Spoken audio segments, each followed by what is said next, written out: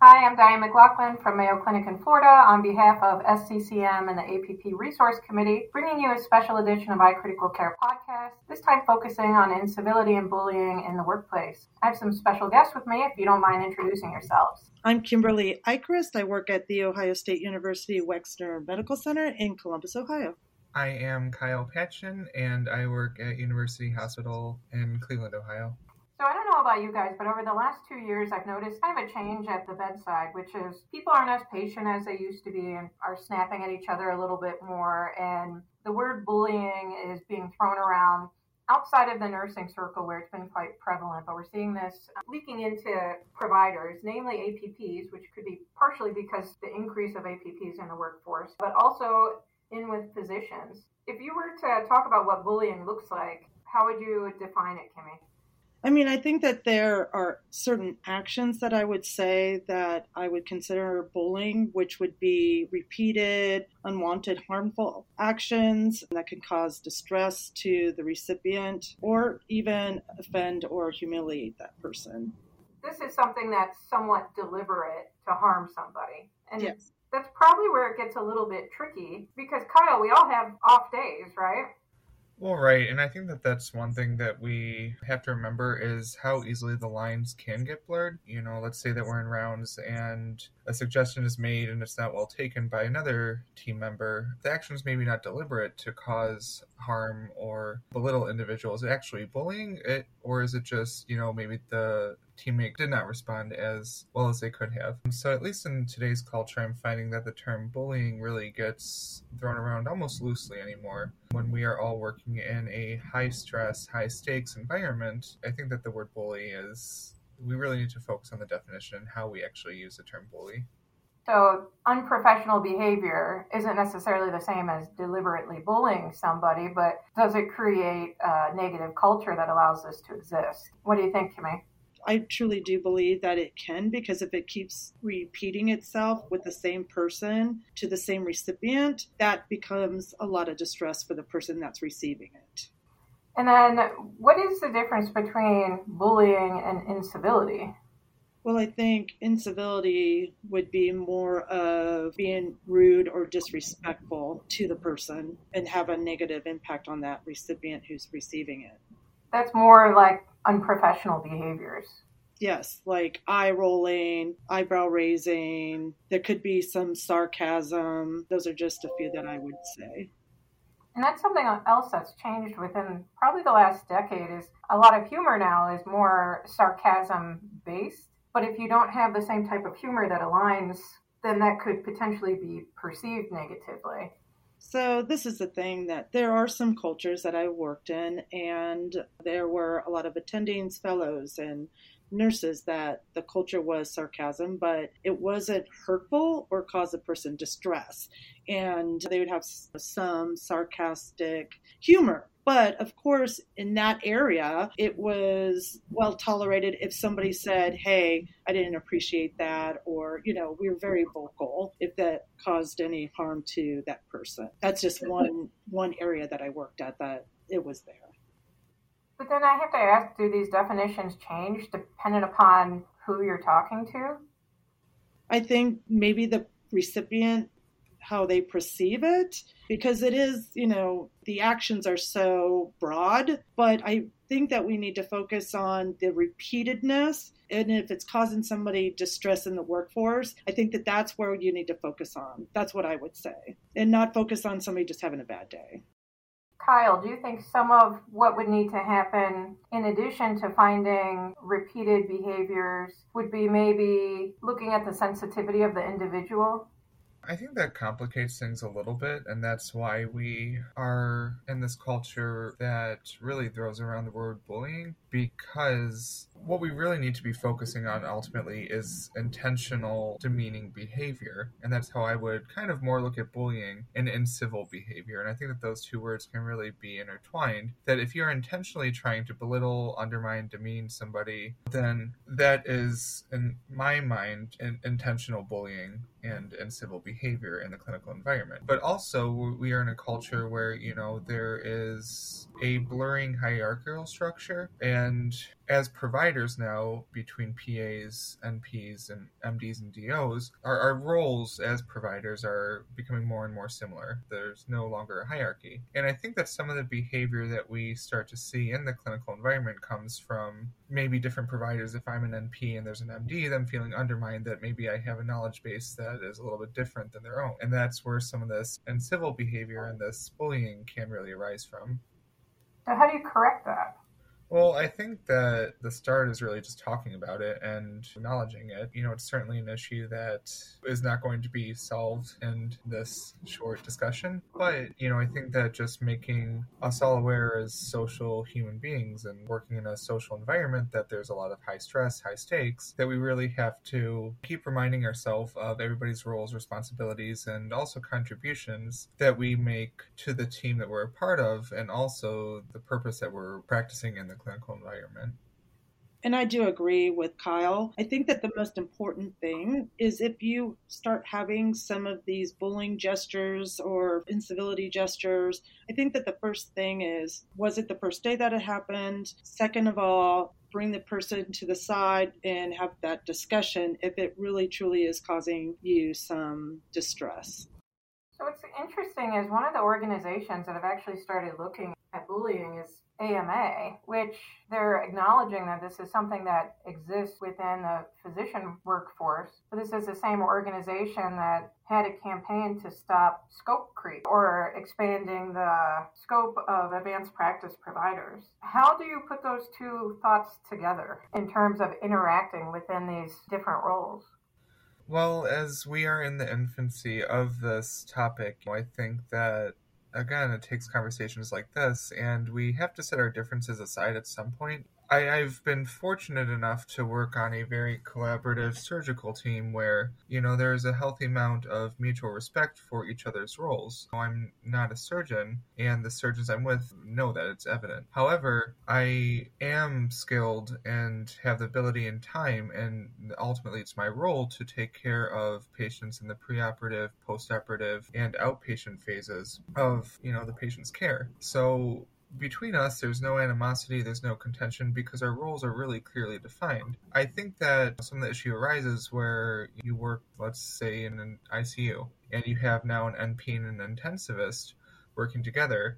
I can intubate, the intensivist can intubate, I can put in a chest tube, the intensivist can put in the chest tube, I can float a swan, the intensivist can float a swan. Now you're really starting to blur the lines and roles and responsibility of who does what. And I think that it takes a healthy amount of mutual respect from each individual, be it that NP, PA, MD, DO, what have you, us all as providers ultimately, to really just appreciate the contributions that each other can make for a team. The days of the one physician orchestrating all the control for the patient, those are gone. We now know that patients do better. They're out of the hospital quicker when consultants are on board, when you have multiple teammates, and I'm not even going to start referencing the data that shows, APP run ICUs and the progress that those patients make. But I think it really just starts ultimately leveling the playing field and just having a discussion on why are we here. The degree next to our name ultimately becomes a little bit insignificant. You have a nurse practitioner that's been practicing for 20 years. You're telling me that they're going to be better than a fellow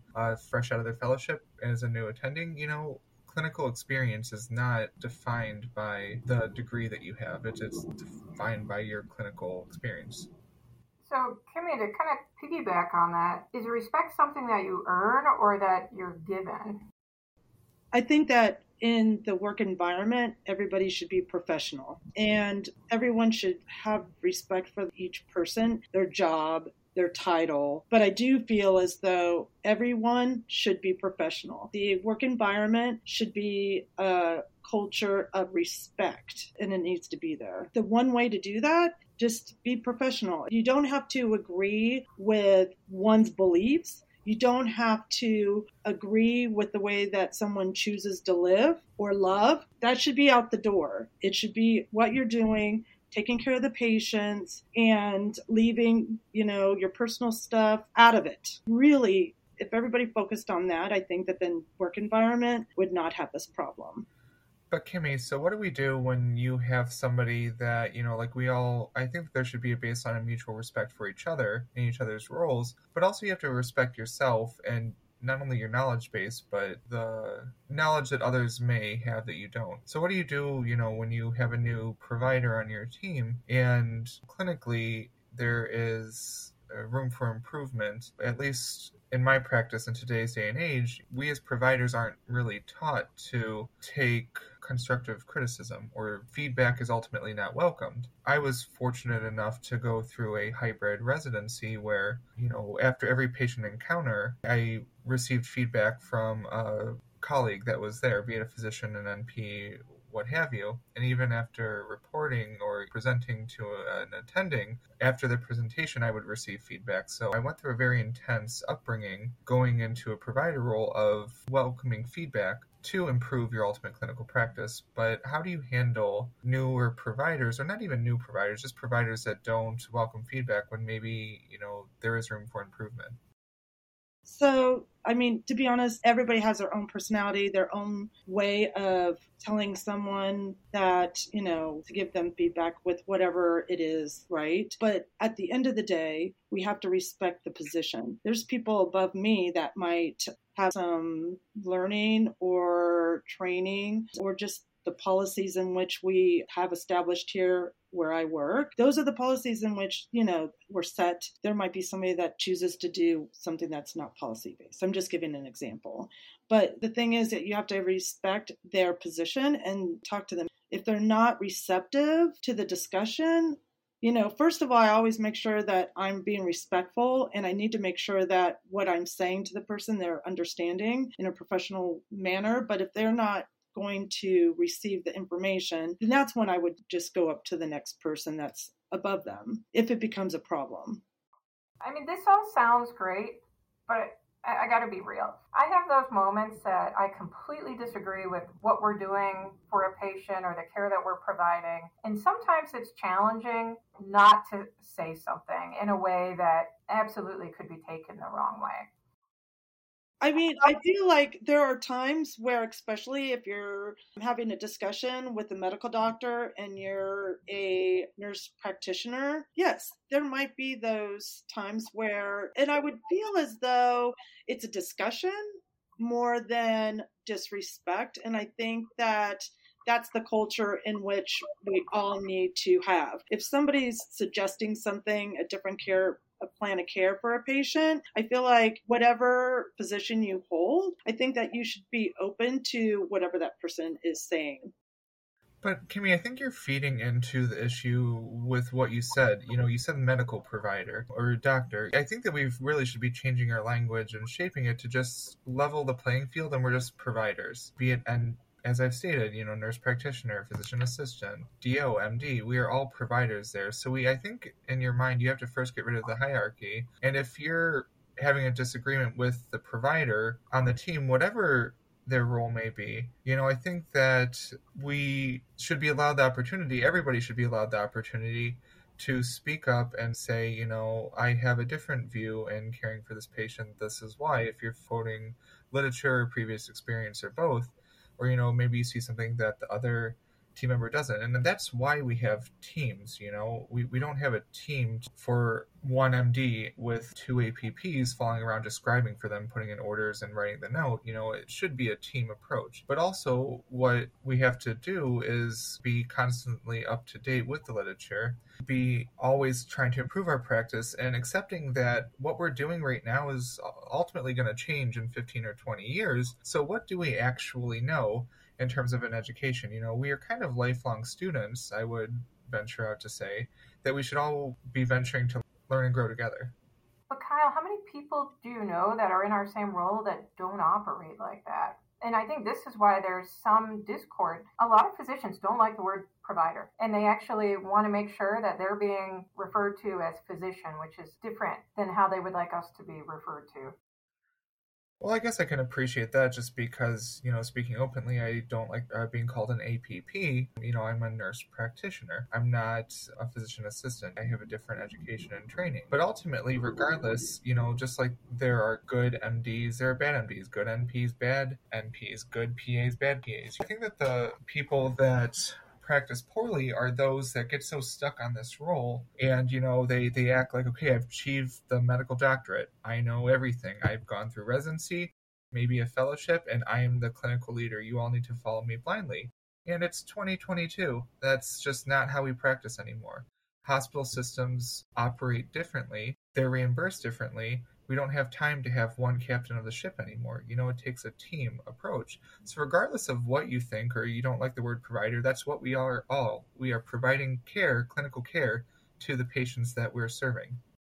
This is focused a lot so far on provider to provider conflict or between physicians and APPs or more lateral violence. But I've been seeing it come from the other direction too, where nursing that's kind of known for this culture, picking on medical residents and micro-analyzing every move that was made or not made. How do you manage that? Kimmy? This could be a hot topic in itself. And when you're a new provider, it can be challenging to have the nursing trust you and respect you. So with that being said, there might be some gestures that might not be welcoming. And what I have to say to that with my experience is you have to first tread lightly and you have to give the nurse respect. But like I said, if it's repeated action, then you must have a discussion with that individual. You really do. And there have been nurses that have issues with my practice or my orders. I do explain it, and I'm being really honest here. I think that the first step is to just give them respect, and if it's a continued behavior, you do have to set them aside and have that conversation. No, I think that's an important point because, nursing is a profession, and we can all speak for this, just all being nurses. You're raised in kind of the older eat their young culture, and that has just historically been the culture of nursing. So now you're a seasoned nurse, and you have residents coming in, and they are differing from the standard of care that you're used to. You may lash out at them a little bit more aggressively, and ultimately, I think it could be I would venture out to say it's an uncivil behavior, instead of educating, let's say, the resident, just speaking about that, you could, from what I've experienced, it could be handled a little bit better. We don't have to be so uncivil amongst each other. But again, we're raised in an uncivil culture. And I think that, at least from nursing, that carries over. But Kimmy does make a good point regarding it starting with respect. Regardless of what anybody's doing, if we're speaking about nurses, if there is a lack of education or awareness of a clinical issue, you do need to give that person respect and respectfully let them know what's going on. And then from there, if it's a repeated behavior and they're not willing to take the actions to improve their performance, then I think at that point, you need to go up the chain of command and, maybe have an assistant manager or what have you look into that. So I want to play a little bit of a game. Just humor me here, where I'm going to give some examples of things that I've seen or heard about in clinical practice, and you tell me if it's bullying or not bullying. Okay, are you guys game for this? Sure. All right. A nurse complains to her colleague that the provider on never lets them give sedation. Well, you have to say the word never is a pretty strong word, and I would not call that bullying or incivility. I would consider that as that's the nurse's perception. No, I would agree. Nursing tends to be an all or nothing profession, especially as a bedside nurse. They're just all absolutes. But just hearing that, I would say it's not bullying. But maybe unprofessional. With more context, I think that, we could be able to say more. I mean, maybe it's unprofessional or uncivil behavior. But again, with the absolute that we're given right now, I'm not hearing anything that would be bullying or uncivil.